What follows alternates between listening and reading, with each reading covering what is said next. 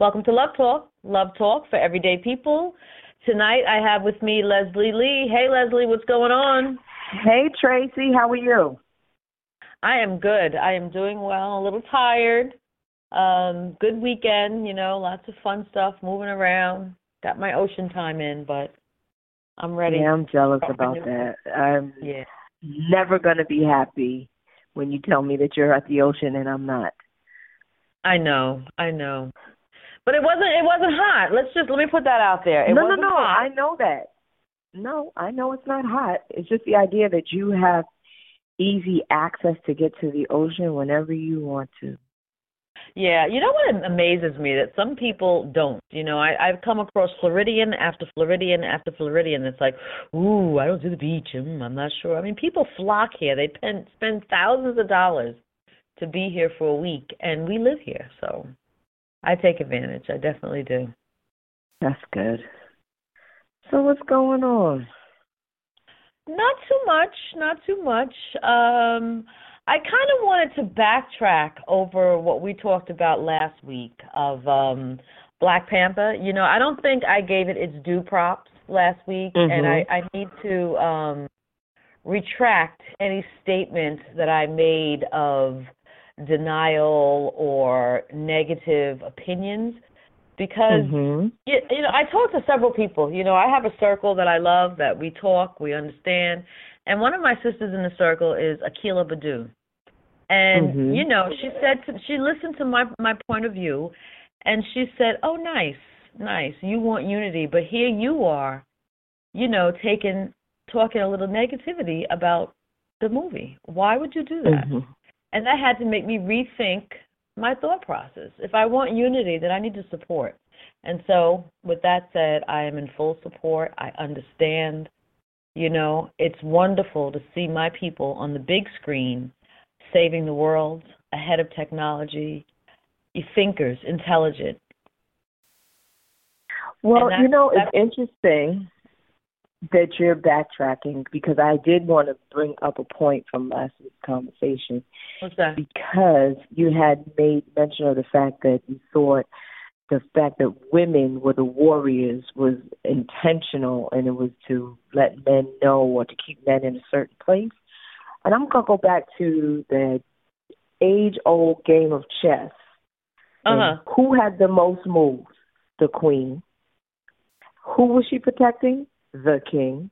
The queen can move anywhere she needed to on that board to protect the king. Her king. Right. This is how it goes down.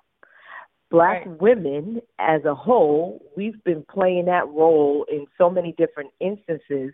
In a lot of cases, the king in most of our lives are either our husbands or our children or significant others or whatever.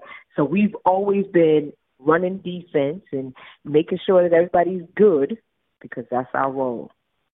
We've been doing it anyway.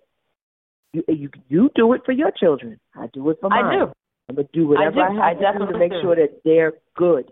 I'm not going to leave my kids in a bad predicament, just like you would. I'm not going to leave my kings in a bad predicament. The queen always runs defense. The queen wins the game. Not the king. He can only move he can only take a few moves. He can only move I love the analogy. I love the chess analogy. I'm not a chess player. My ex-husband was a chess player. A few close friends of mine were chess players, so I love the analogy, and it hits home. It made me rethink a few things, It does. It makes you think. And I think being able to come back to the table and say, hey, perhaps I didn't think this through, and I wasn't thinking on all levels. I guess I am so used to, and this is not an excuse, but I think this is the only thing that makes sense. I'm so used to there being something subliminal, weaved into everything that's fed to us, that I was looking too hard instead of taking it for face value. You're right.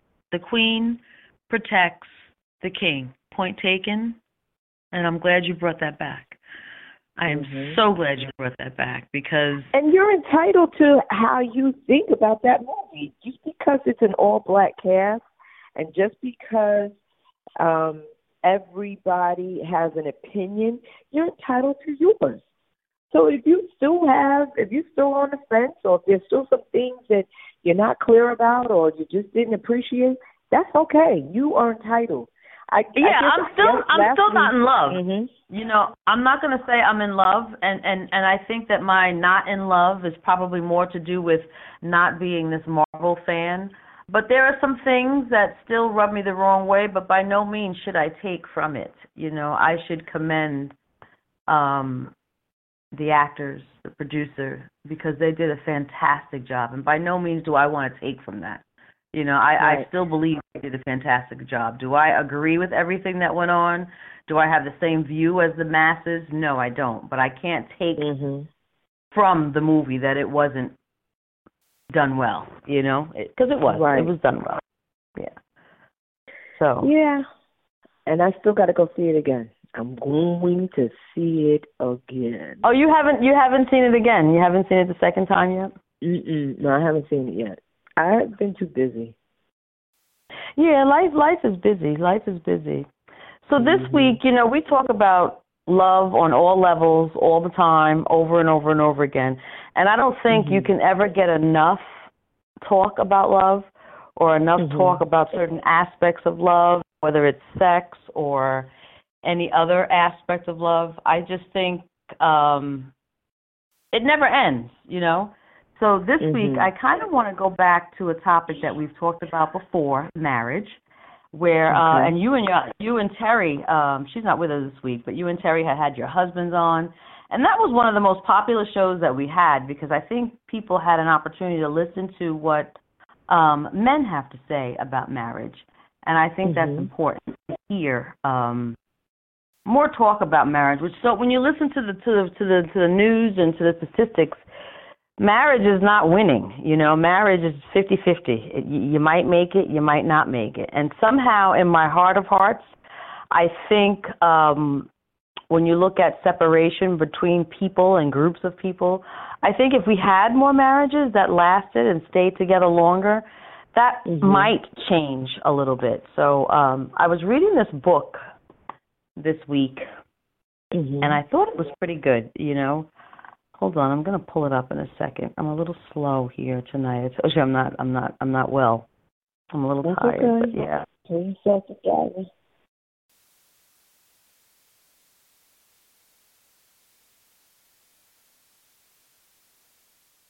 It's called My Best Marriage Advice: How to Thrive in Your Marriage. You know, I don't really sign on to advice books. I really don't feel like anybody who doesn't know me is able to give me an exact how-to, especially when everybody's marriage is going to be different. You know, I never kind of signed on to how to do this or how to do that. I just kind of listened to people and kind of made my judgments based on what was good or bad for me. But this book was divine. It was absolutely divine. I read it quickly, and so I invited the author to be with us tonight. So let me just give you a little bit about her. I don't know if she wants to be introduced as what's on her book, or anyway, I'm just going to move on. So she writes that she is a Christian wife, a mother of 4, 3 of which were college grads, sister's a tech consultant who loves life, fashion, shoes, running, inspiring others, an anomaly. She likes to have fun, but is very clear on who she is and whose she is, which is interesting. She can be the life of the party or very quiet. Usually she has a lot to say. She keeps a blog, and it's a means of her expressing some of those thoughts. So I'm going to just introduce her as Nilce. Nilce. Thank you, Nilce. How are you? It's kind of weird for me to call you that. Nilce is the author of... Nilce is my pen name. It's my pen name. Okay. Yeah. Hi, Nilce. Yeah. You know me, but this is not my real name, so it's okay. It's okay. Hi. So we have to do Nilsi, right? Well, no, you can actually, no. This is Andre, but I blog under the name Nilsi, and I blog over at lifenotesencouragement.com.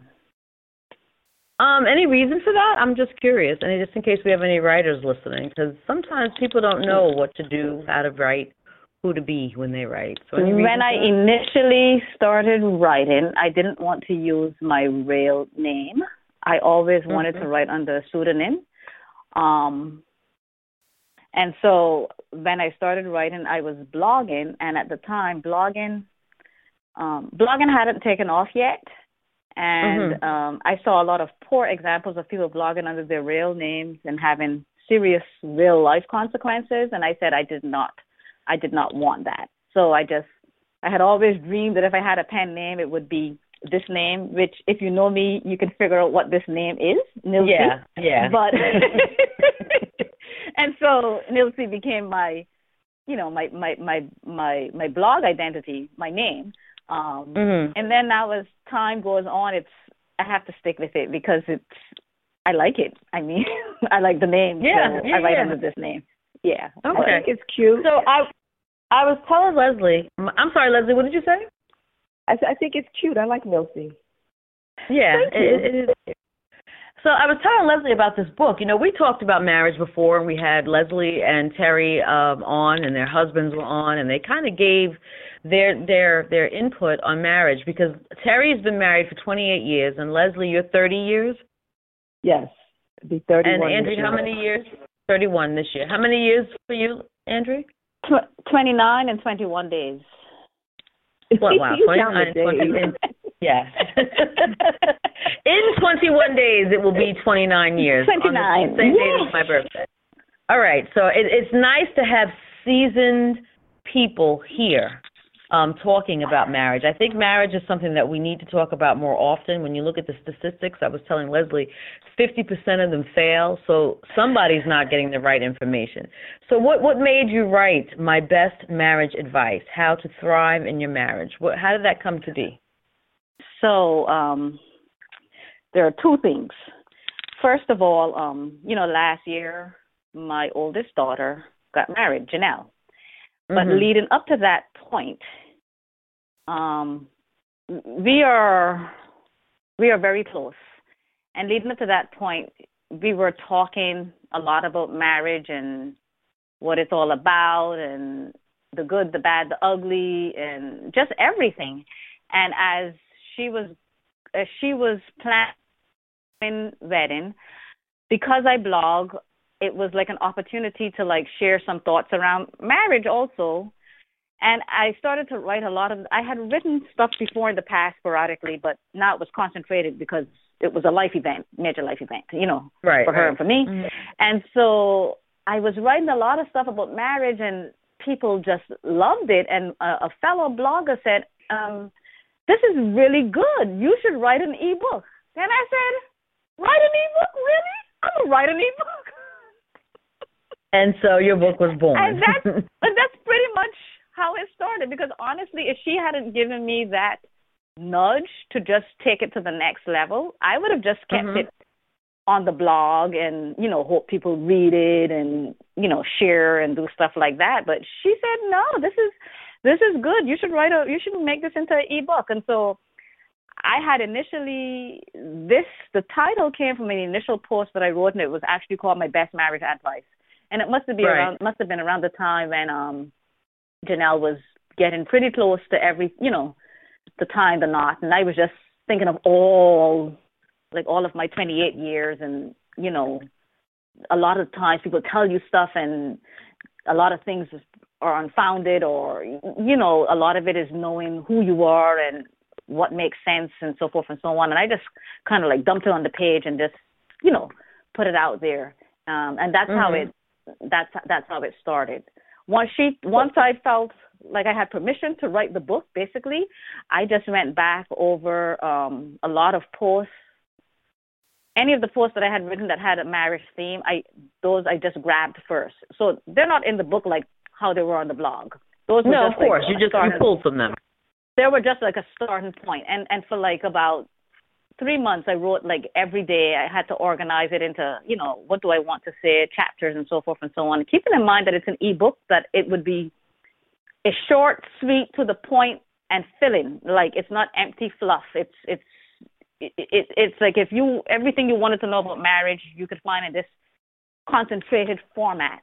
And that was my whole focus, and touch on everything that everyone, that we know is involved in marriage, and get it into this book. And so it was for like a month, and then I was like, okay, now I got to figure out how to get this published, and that took a bit longer. So, well, publishing is a story in and of itself. But going back to your book, so I read the book, and I read it from cover to cover, and I wanted to ask you, did you write this book specifically for Christian women and men, or do you think this book will reach anyone, no matter where you are on the religious scale? So I didn't write it specifically for Christian men and women, but there's a point in the book where I do say, I do hope that you are a Christian, because a lot more of this, because if you are dealing with some of the trials and tribulations in a marriage, make it relatively more manageable. But I'm a Christian. That's how I live my life. I know that everyone I interact with and everyone who reads my blog isn't a Christian, and that comes across. But I want it to be so appealing to you, you would want to become a Christian also. But anybody. Okay. All right. Yes, if that makes any sense. So it does. So in chapter 1, I have a few pieces highlighted, and I just want to kind of ask you a few questions about this. In chapter 1, which is titled "Starting Right with the Same Spiritual Foundation." Spiritual is different for everybody. Everybody doesn't have the same meaning for spiritual, right? But spiritual is still spiritual. So it says your spiritual foundation affects your values, your character, your beliefs, and your life decisions. None of these things can be taken lightly, and if you're not in sync on the most basic tenets, you will have a hard road in front of you. So that, I thought, was pretty profound. That talks about people being in the same place. So is that what you meant when you wrote that? See, and that's why it's yes, because I said to myself, yes, ideal and perfection is if we're both Christians, and within a Christian and both being Christians have a similar understanding as to what that means and how it affects our lives. Because there's a whole other conversation about, everybody calling themselves a Christian, but they're all living differently. So I wasn't. Mm-hmm. That's not the direction I'm going in. But then I also thought about, I have great friends that are Muslim, and I have great friends that are of different faiths, and they have great marriages, or they don't have great marriages. But the thing, a lot of times when things fall apart, is because fundamentally speaking, they were never on the same page with these foundational principles. And a lot of times we get our foundational principles from our religion, from our beliefs. Right. So if you get your foundational principles from your Christian faith, then I think it's necessary that you both have similar values. Okay. If you get your foundational principles from something else, whatever that is, the two of you need to be in alignment. They need to be you need to be in alignment. Yes, you do. And I like the analogy that you used. I hope I'm not giving away too much. In with that alignment, you have to imagine yourselves as a couple, and you're in a three-legged race through the duration of your marriage. And if at any point, you're not in sync in that three-legged race, you don't move. You don't get anywhere. Nothing happens. You don't move forward. So I think that was pretty interesting. Well, let me ask you I wanted to go ahead. Okay. First of all, Nosy, I just want to congratulate you on your book. And Thank you. I think I'm so proud of anybody that can sit down long enough to write 2 sentences and make it make sense. Well, I'm very proud of you, and I'm very proud of Tracy. And I'll be perfectly honest. I will be getting the book. I haven't had an opportunity to get it. Tracy told me about it last week, and I'm working on something else right now, so I'm really preoccupied, but I will be getting the book. But I have a question in terms of the advice that you gave to your daughter, because you made mention of the fact that if your principles are not aligned, or just a basic foundation, whether it's spiritual, whether it's whatever it is that these two people bring to the table, if it's not aligned, when you realize that, and in some cases, and in most cases, usually after the marriage, how do you either refocus, get somebody to realize that we need to work on this? Because it's so easy to look at somebody else. It's just like, and I can't quote the actual scripture, but it's that same premise of, I can get that speck of sawdust out of your eye while I'm standing here with this big plank in my eye. So it's so easy to identify somebody else's fault. But when you're in a marriage, you can't always do that, because of the fact that you'll never get anywhere. Because some point you do have to, I don't know if it's compromise, I don't know if it's settled. So what did you advise your daughter or any new person in a relationship when you do find out that things are a little out of balance? That is a great question, and that's probably a topic for another book. But let me say it like this, because I appreciate the question.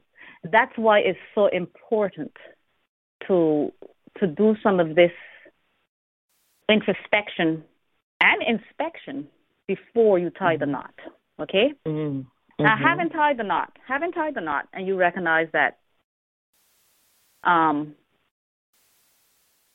are degrees to this thing, right? Now, having tied the knot, and you realize now your foundational principles are totally, okay, let's say they're totally, he has one worldview and you have a totally different one. Now what do you do? Because there's other things where it's like you just don't, on a more trivial scale, he might think that, women should always do this and men should do that. That I say that I call that trivial, not because it's trivial, but on the grand scheme of things, I think it can be worked out. Okay, but I think at that point it's like, you can't. You go in first. You said, "What have I done?" You can't change another person. You have to work with. You have to deal with yourself. You have to assess, how bad is this? Is this awful? Is this going to make me miserable? Is this? You have to assess all of that, and then what I've learned over a long time is that change comes when you work on yourself, not trying to change other people. So if there's something that you can do in the situation where it's like, okay, wow, of course you got to talk, and of course talking is essential, but, I didn't realize this, but now we're here. What are we going to do? Like that sort of thing. And maybe the person is stubborn and adamant, or maybe they're open and they're willing to listen, or maybe they're somewhere in the middle. But first, at least address it. And then, try and figure out what you're going to do. And maybe it's never this easy, but, sometimes the other person it is on the other person, but you still have to be there because now you feel like you're miserable. So you have to figure out, like, what are you going to do? What can you do to make this work? To me, it's not. And that's why there's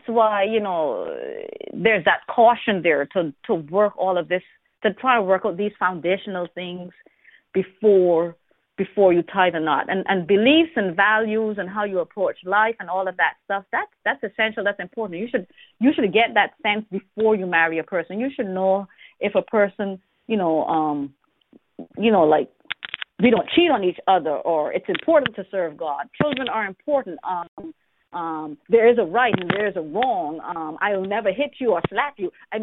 Love is important. You should know. You should get all of that and have that sense of understanding. And there's more, obviously, before you tie the knot with a person, because those are things that you wouldn't want to be in a life relationship with someone who just feels that they can treat you like dirt, for example. That's and not knowing these things before you tie the knot is a clear indication that you shouldn't tie the knot, because it typically doesn't work afterwards, because you're not, like you had said, you can't change anyone. You can only change yourself. So back to what Leslie asked you. Go ahead. What was the question? Back to what Leslie asked you. What advice did you give your daughter? Like, specifically, what did you tell her? How did she figure out that the one that she's marrying is the one? Is there something? Is there a process that you do to this? I don't know. To figuring it out. The figuring out part for us, because my husband and I, we take our faith very seriously, and one of the first things after she met the young man, the first question we asked was like, is he a Christian? And she said, yes, he's a Christian. Okay. Then it was like, well, what does that mean for him? Like, does he go to church? How does he live? What kind of person is he? So she had to go back and think about these things and, like, assess that with him, where he was in his walk. Right. And the more and the more that they talked about it, I mean, and she and I know at one point they were able to, like, I don't want to say she was able to, like, go to the Bible and say why she believes what she believes, and he was willing to look in and see and say, okay, like, that makes sense. Yes, this makes sense to me also. Yes, I'm going in that direction. Because one of the things that also triggered this was, like, I think it's important that you both are Christians, but you don't have to both be at the same stage in your walk. You just have to have a willingness to want to know more or want to grow in your Christian walk. But you don't have to be, if I was super spiritual and he was not, we can't get together. When I got married, Garth, my husband's name, I mean, I would consider him like, a pillow. He was like a spiritual pillar. I was not. I didn't consider myself that person. But yet there was something very connected about our basic Christian values that aligned, that was perfect for each of us. Okay. And so so the thing is, like, you asked me that, and it was like that same question got me thinking, and I was like, it has to be. I'm glad he's a Christian, and I'm glad he's a believer. But what does that really mean? How do you work that out? How does that look in your life? Are you saying one thing and you're doing something else? Are you pretending that you love going to church and you really can't stand it, and after you get married you're never going to go to church again? Thankfully that's not the case. Right. All of these things, because it comes down again to, like, core values. So are you telling me the truth or not? Are you honest? Right. All of these. Right. It all kind of lines up. Well, it's almost as like I read, Terry said. Terry said on a few episodes that when people are dating and getting closer to any kind of commitment, they're still sending their representatives on a date. And so it takes a lot to poke through all of that fluff to get to the real and you have to poke. You have to poke. You have to do what I've been reading here is you have to communicate, and you have to talk. You have to figure out what it is that you like, what it is that I like, and where are we on the scale, and can we join this together, and are we moving in the same direction? But sometimes you have to be vulnerable, and you have to be confident. You have to be, so the two seem like they're in contradiction with each other, but I get it. You have to know yourself and know, if I'm doing this, this is what I expect. But yet you have to be willing to open up yourself and say, if we're going to do this, then talk to me about this, or let me get to know a little, I need to know more about you, sort of thing. So you have to be confident yet vulnerable. And it's like this you don't have to have all this bravado and this is what I want and that's it and this is a deal breaker and we're done. Right. But you but you have to know what you have to have a sense of who you are and a sense of self-worth, and this is important, and this is the direction I want to go in, and I'm trusting you. I'm hoping that this is the right person, but give me eyes to see. Give me eyes to see. Give me wisdom to know what questions to ask. Give me wisdom to know what things we should be doing or not doing. If he says this, is this what it really means? Should I dig a little further? Should I go deeper? And give me a peace after all of that to know that, hey, this is the right person for me. Right. So that comes through communication, and you wrote about communicating. And I know Terry and Leslie and I, when we talk about communication, we usually focus on the language aspect of communication.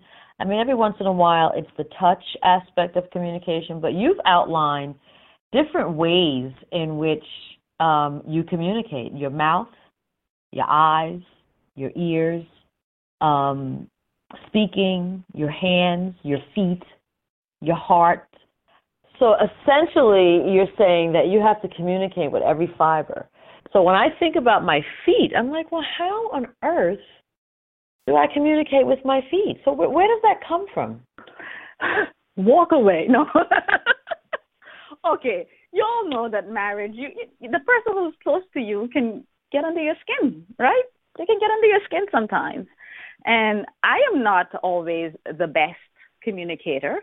And sometimes, but I don't believe in ignoring stuff. But there is a time to just kind of like let things marinate and then come back and continuing whatever it is that's the issue at hand. That's one example. You can also communicate. So let's be clear. You're not really saying walk away. You're saying take a time out and use your feet to move to another side of the room until a better time presents itself. Or Leslie, yes, that's one example. Or you can just communicate with your feet by just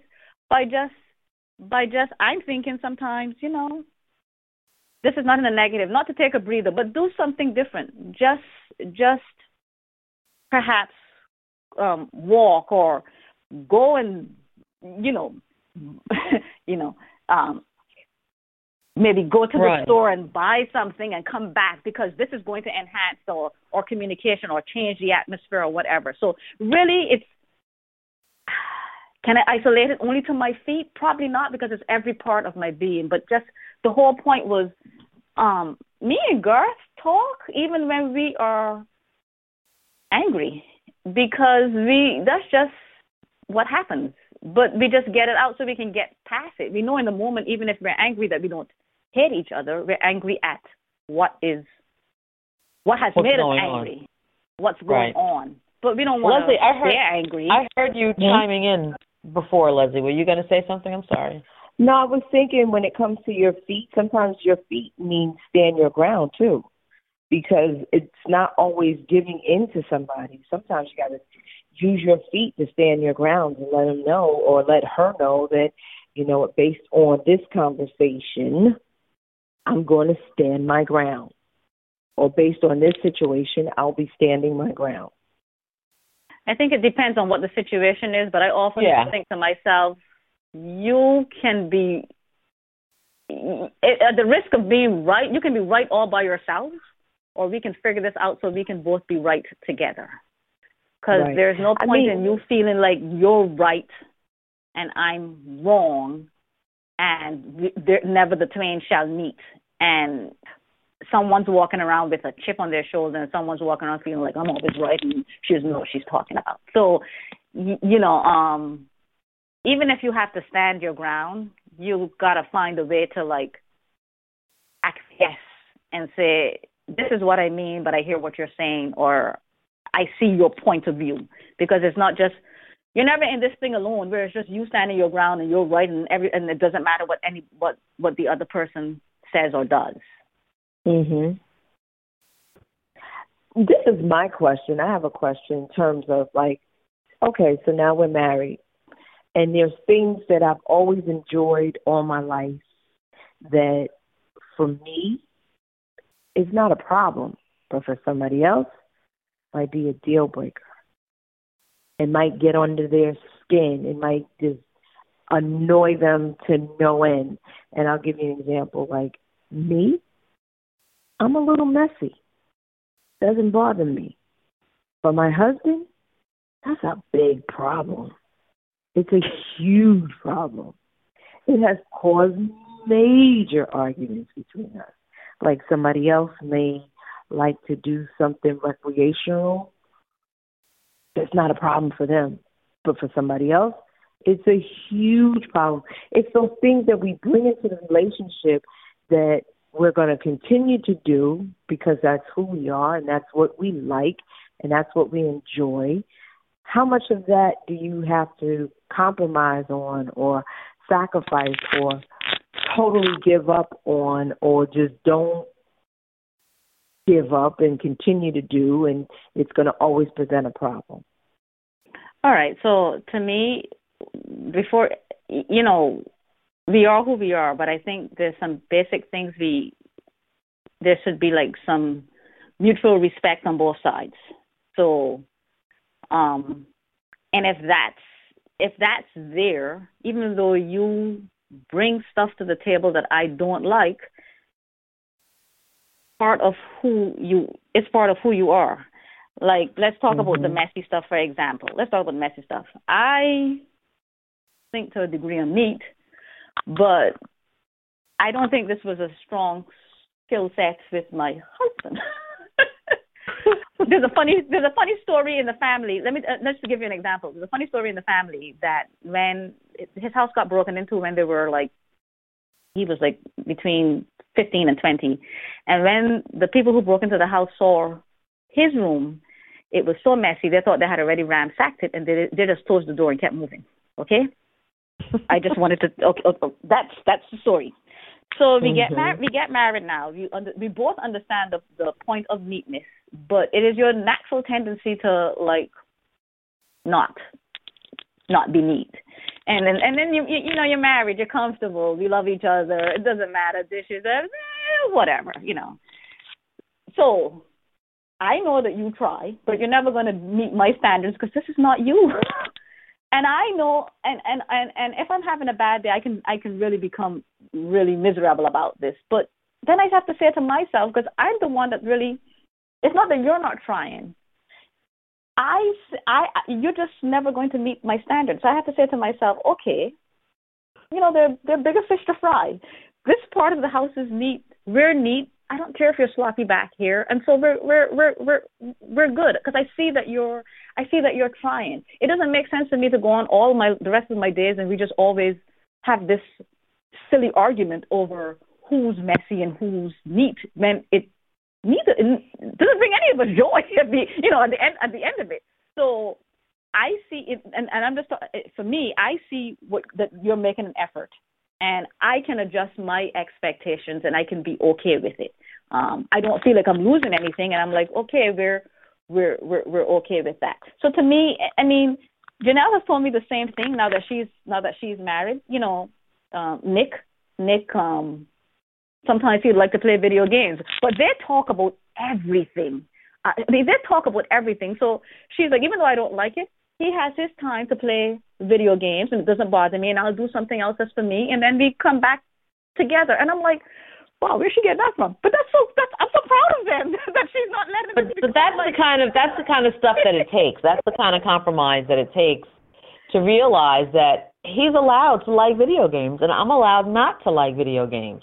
So if we can just find a happy medium somewhere where you're doing your video games and I'm doing something else, instead of me standing over you, screaming and yelling, turn that off, why are you playing? I mean, we can make this a little bit more simple and keep the love where it needs to be, which is what needs to happen.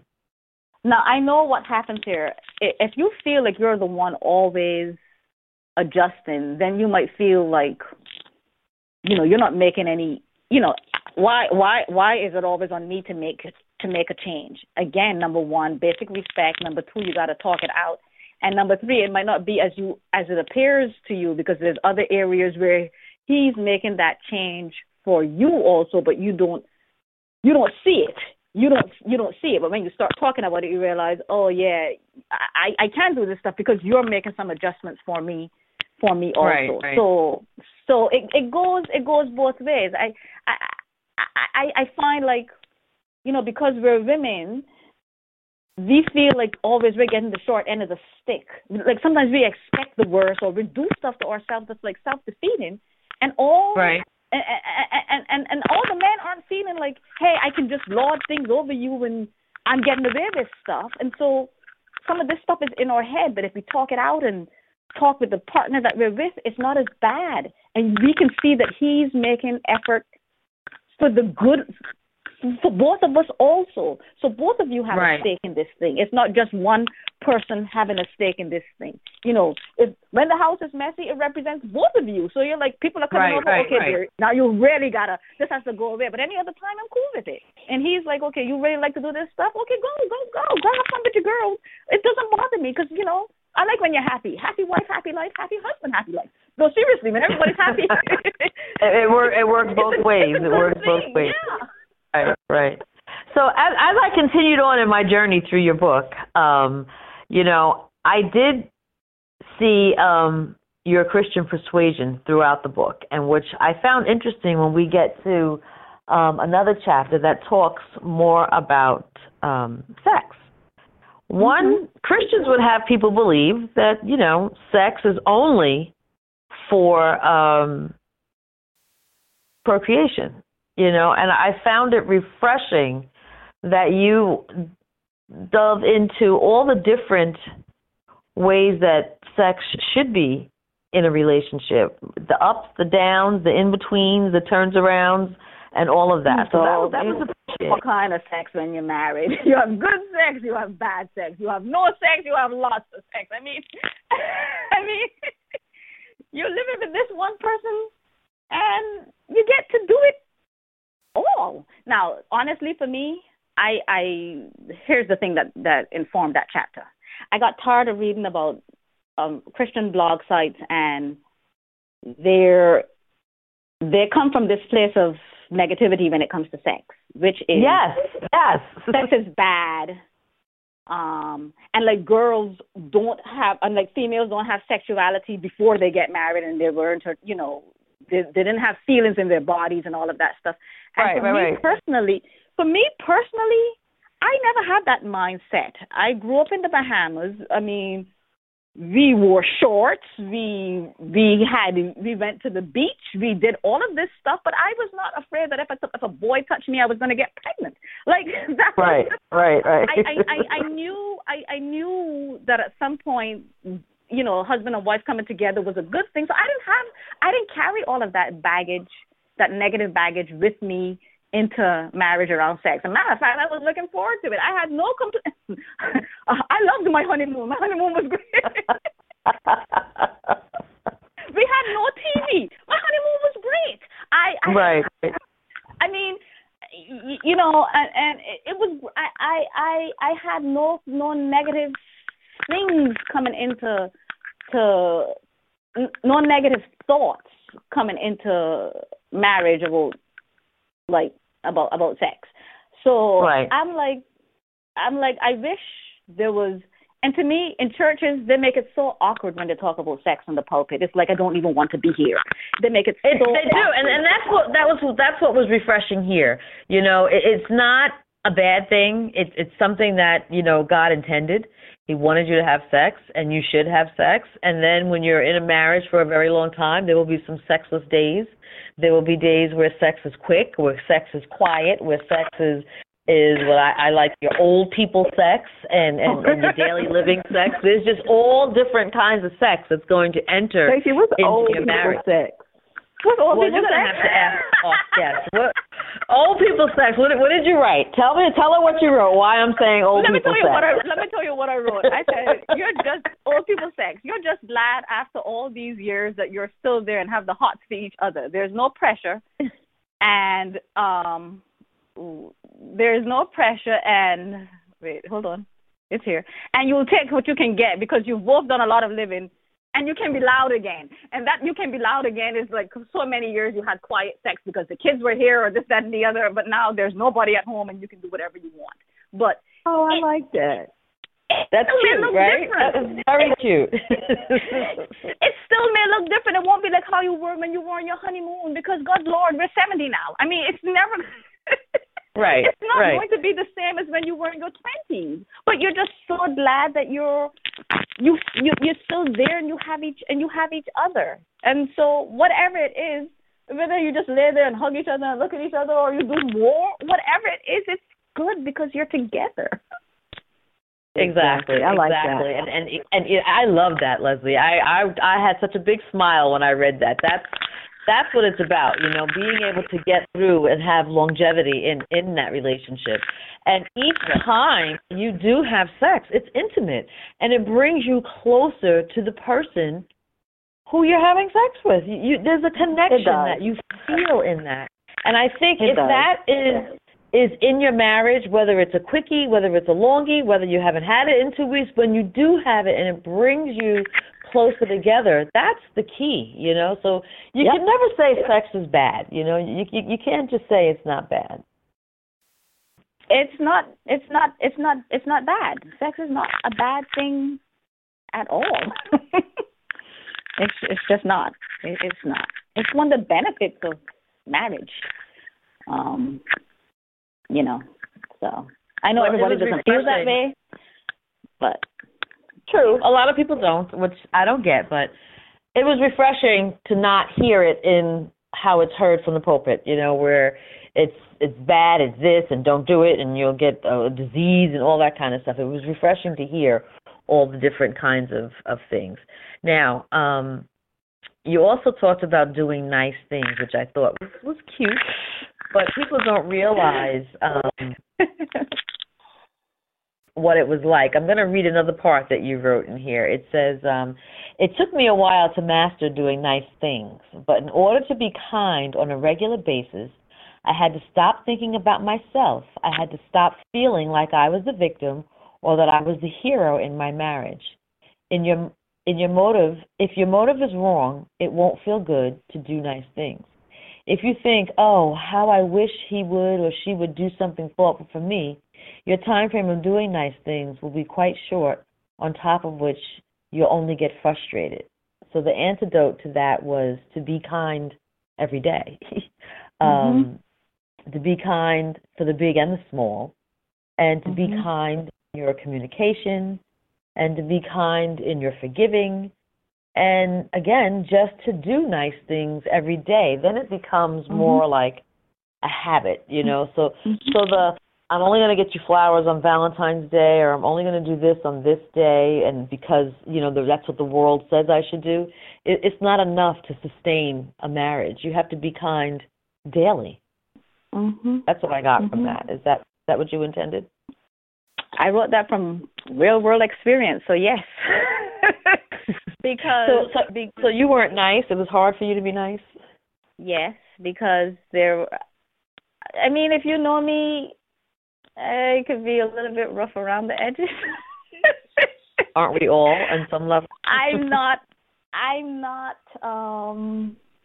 I'm honest about myself. I know my flaws, and sometimes I wasn't always thinking about what can I do to make your life easier, because I'm thinking you're not doing anything to make my life easier.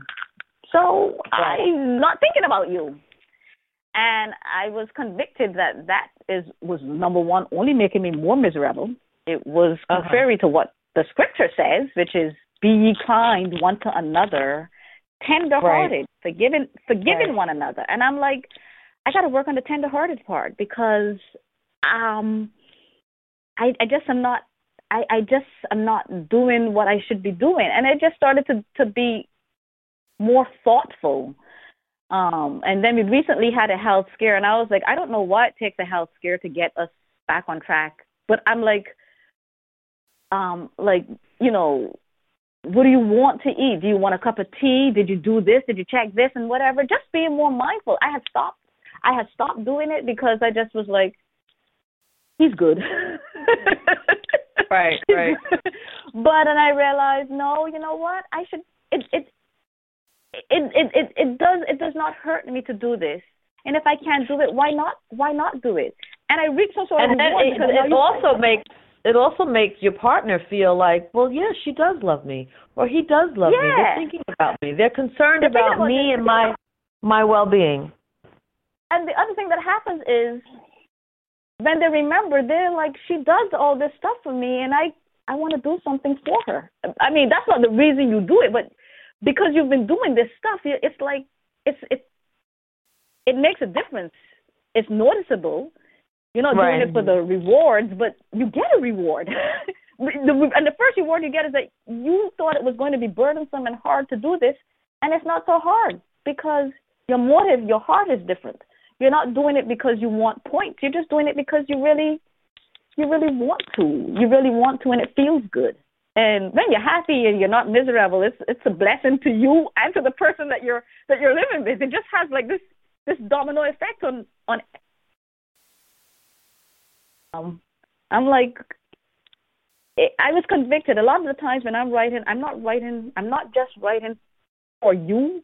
I'm writing to me. I'm writing because I've learned it. I'm writing because I need to hear it. So this and you get has that. been my experience. Reading this book, you get that. You get that, like on many pages I got that a light bulb went off for you. And it came across that way in the book that, maybe I can turn this light bulb on for other people that are going through what I've gone through, and this will help them. So, I get that. Now, my favorite part of the book are the golden nuggets. That is my favorite chapter. And to be honest, it brought a tear to my eye reading one of the golden nuggets. And I think this is something that is needed, and it talks about submission. Yeah. You have to submit to one another wholeheartedly. And I believe that, and people think that here's submission, and the first thing they think about is weakness, and they think that, the man is you submit to your husband, and then he gets to tell you everything to do, and you must run around behind him in doing everything he does. But it's not that kind of submission that you talk about, is it? No, because I think, again, in the Christian world, women have been fed a bag of lies. They've been taught that submission means that you are a doormat. You don't bring anything to the table except your body. And you're supposed to do all of this stuff to please him. And then but you're doing that stuff and you're not happy. You're like, well, how is that's not submission. And then I also don't think it's any easier for the men if they get the message that you're supposed to be in charge or be the boss of her, because you're not her parent. You're supposed to be partners together in this thing. And they're trying to live in a model that doesn't work for them either, which is why, there's so many problems also. But, the submission is integral. It's mutual. And then at the end of the day, I use the analogy of like a ballroom dance, because in a ballroom dance, someone takes the lead and someone has to follow. Usually it's the man taking the lead and the woman follows. But you're doing it because it's for the good of the team. It's not because he's the boss and he's in charge and I just have to follow him. If we don't do this together, we don't look good. It doesn't look like poetry in motion unless we both are working along with each other. Because, again, you have so many things in common. I like the way my pastor said it last Sunday. You have so many things in common. That's why you got married. So that sometimes when there's actually a decision to be made, and neither of you you're at an impasse, for example, then you can defer to the man, and you can say, okay, we've talked about this, so we don't know what to do, but whatever decision you make, since we've talked about it, I'm going to go along with it, because because we're in sync. We're in sync. We're not like two separate people in two separate worlds, and we don't know what the other person is thinking. For the most part, we are in sync. Tough decision. Okay, we've talked about this and this and the other. You think we should do it? okay, but you're the lead, you represent us, we're going to go along with what you say. But I think people need to understand, and it's not about like your role, like this is what it looks like as a woman to submit, and this is what it looks like as a man to submit. This is happening all the time. This is happening. Right. This is happening all the time on a day-to-day basis. And then the thing is, when I think about submission, love drives submission. Knowledge drives submission. It's not just this random thing where it's like a power trip, because that's what people think submission is. You lose your power and you have all the power. That's not submission at all. Right. But you wrote, if submission is lived out properly, you'll feel like this wife who said, "Show me a man who lays down his life for his wife, and I'll show you a wife who has no problem with submission." That's big. That's big. Because if he's doing what he's supposed to do, you will. If someone is willing to do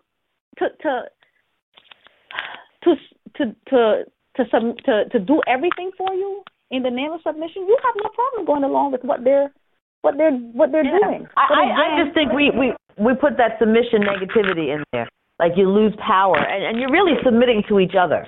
That's what it's really about. You're submission is to each other. It's not where the woman is the only one that's submitting and she's, got to bow down to her husband. It's not like that. That's not. But none of this works if you have different foundational values. None of this works, because if he's coming from a place where I believe submission is this power trip, and you're coming from a place where that is not true, and you all got together, you're in for a rough road. You're in for a rough road, and then you now have to figure out how to work with what you have. Hey, Leslie. Yes, I'm here. Les, with your 30, almost 31 years of marriage, do you and your husband apply some of these things that we've talked about tonight? We do all of it. That's why we're still together for 31 years. You do it all, right? And and I'm praying that we have much more to go, because we're still learning each other after 30 years. It doesn't happen. Well, you grow and you evolve. It's a constant thing, so I understand. It is. The thing is, the person I was 29 years ago, I'm a totally different person. And sometimes we look at each other and we say, "You've changed." Like, I don't. Sometimes it's like as a joke, like, "Who are you?" But sometimes it's like, you when you really like the change, it's like you've changed for the better. We like the way you're blooming, you're growing. We like the way we've changed. Not all changes are good changes, by the way, but still, I mean, we like the way we've changed because we're here together. And we see what we look back and see where we came from. We see what has come out of our union. We see the children. We see all the other things that came with it, and we're like, wow, we did that. That's a lot of work. We did that. We did that. The commitment. I think commitment and longevity is like another way for saying love. It really is, because to be committed to someone for a lifetime is a big deal. It's a huge deal. It is a big deal. You have no idea. I have so much respect for my friends like you and Leslie and Terry, who have been married for 30 plus years or working on 30 years. I struggle to find someone that's going to make, me want to go that length. So for you guys, I'm just so elated. I'm so happy for you. It just warms my heart because I can see the love. I can feel the love. It's fantastic. It's fantastic. And this has been great. This has been great talking about your book, talking about marriage, and knowing that I have people in my life. When you hear so much negativity about marriage, and I look at the people that I'm surrounded by, my circle of friends, each one of my friends have been in marriages for over 25 years. So I know it works, and I know that each of you have gone through your ups and your downs and your changes and your turns around. But if you're committed and you've submitted to each other and to the relationship, it works. You hold on and you go through. And that was the other reason I wanted to write this, because I am so tired of even within the church, the negativity around marriage, around men, around relationship. And I was like, it doesn't have to be that way. That has not been my experience. I hear what you're saying, but I don't see it that way. And I just, if I can do a little bit just to shift the thinking around marriage, I just want to put it down on paper and let people see that there is, you can be married for the long haul, and you can be happy doing so, and you can be better for it. It's what God ordained, and He didn't make a mistake when He said we should do this thing. So, I wanted to do that. So I'm good. I'm kind of glad I also like that you realize in your writing and in giving your advice that it's different for each couple. So this is not a book that says you must do it this way. It's a book that says these are the things that I've learned. This is what I've gotten out of these things that I've learned. And maybe if I share it with you, you'll get something out of it that you can apply to your relationship, and you can learn to stay focused, to stay in it, and go for the long haul. So I want to thank you for that. I want to thank you so much for putting this together and sharing it. So tell us how we can get your book, the name of your book, and who's the book by. Give us your summation. Okay. So the book is called My Best Marriage Advice, How to Thrive in Your Marriage. And if you go to www.mybestmarriageadvice.com, you will see information on the book, and there's a link there that takes you to the Amazon site so that you can purchase the book. It's an e-book, which means that you can read it on any e-reader, read it on your computer. Maybe at some point I will actually have a hard copy that I print out, but right now it's just it's an e-book, and it's there, it's available. I would love for everyone to purchase it, read it, and review it. And what is your name? Oh, and this is Nilce. This is Nilce. Nilce thank who? you for having me. Nilce Isak. This is all a pen name. Nilce Isak. That's the author on the book. Yes. Okay. Well, Nilce Isak, it was a pleasure. You're welcome. I'll have you again sometime, I'm sure. There are many more books to come, so I'm looking forward to them. Leslie, you have any closing words? I have the best joke ever. Do we have time to read it? Of course we do. Yes. A man died and went to heaven. As he stood in front of St. Peter at the pearly gates, he saw a huge wall of clocks behind him. He asked, "What are those clocks?" St. Peter answered, "Those are lie clocks. Everyone on earth has a lie clock. Every time you lie, the hands on your clock will move." "Oh," said the man. "Whose clock is this?" "That's Mother Teresa's. The hands have never moved, indicating that she never told a lie." "Incredible," said the man. "That's Abraham Lincoln's clock. The hand has moved twice, telling us that Abe told only 2 lies in his entire life." "Well, where's Trump's clock?" "His clock is in Jesus' office. He's using it as a ceiling fan."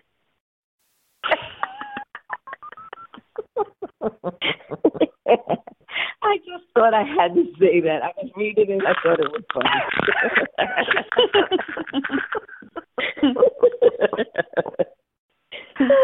You are very silly. You are very silly. Oh, no. Well, ladies, thank you very much.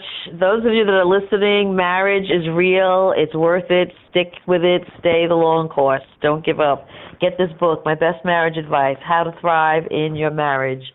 This is Love Talk for everyday people. Thank you for listening. Good night. Good night. Thank you.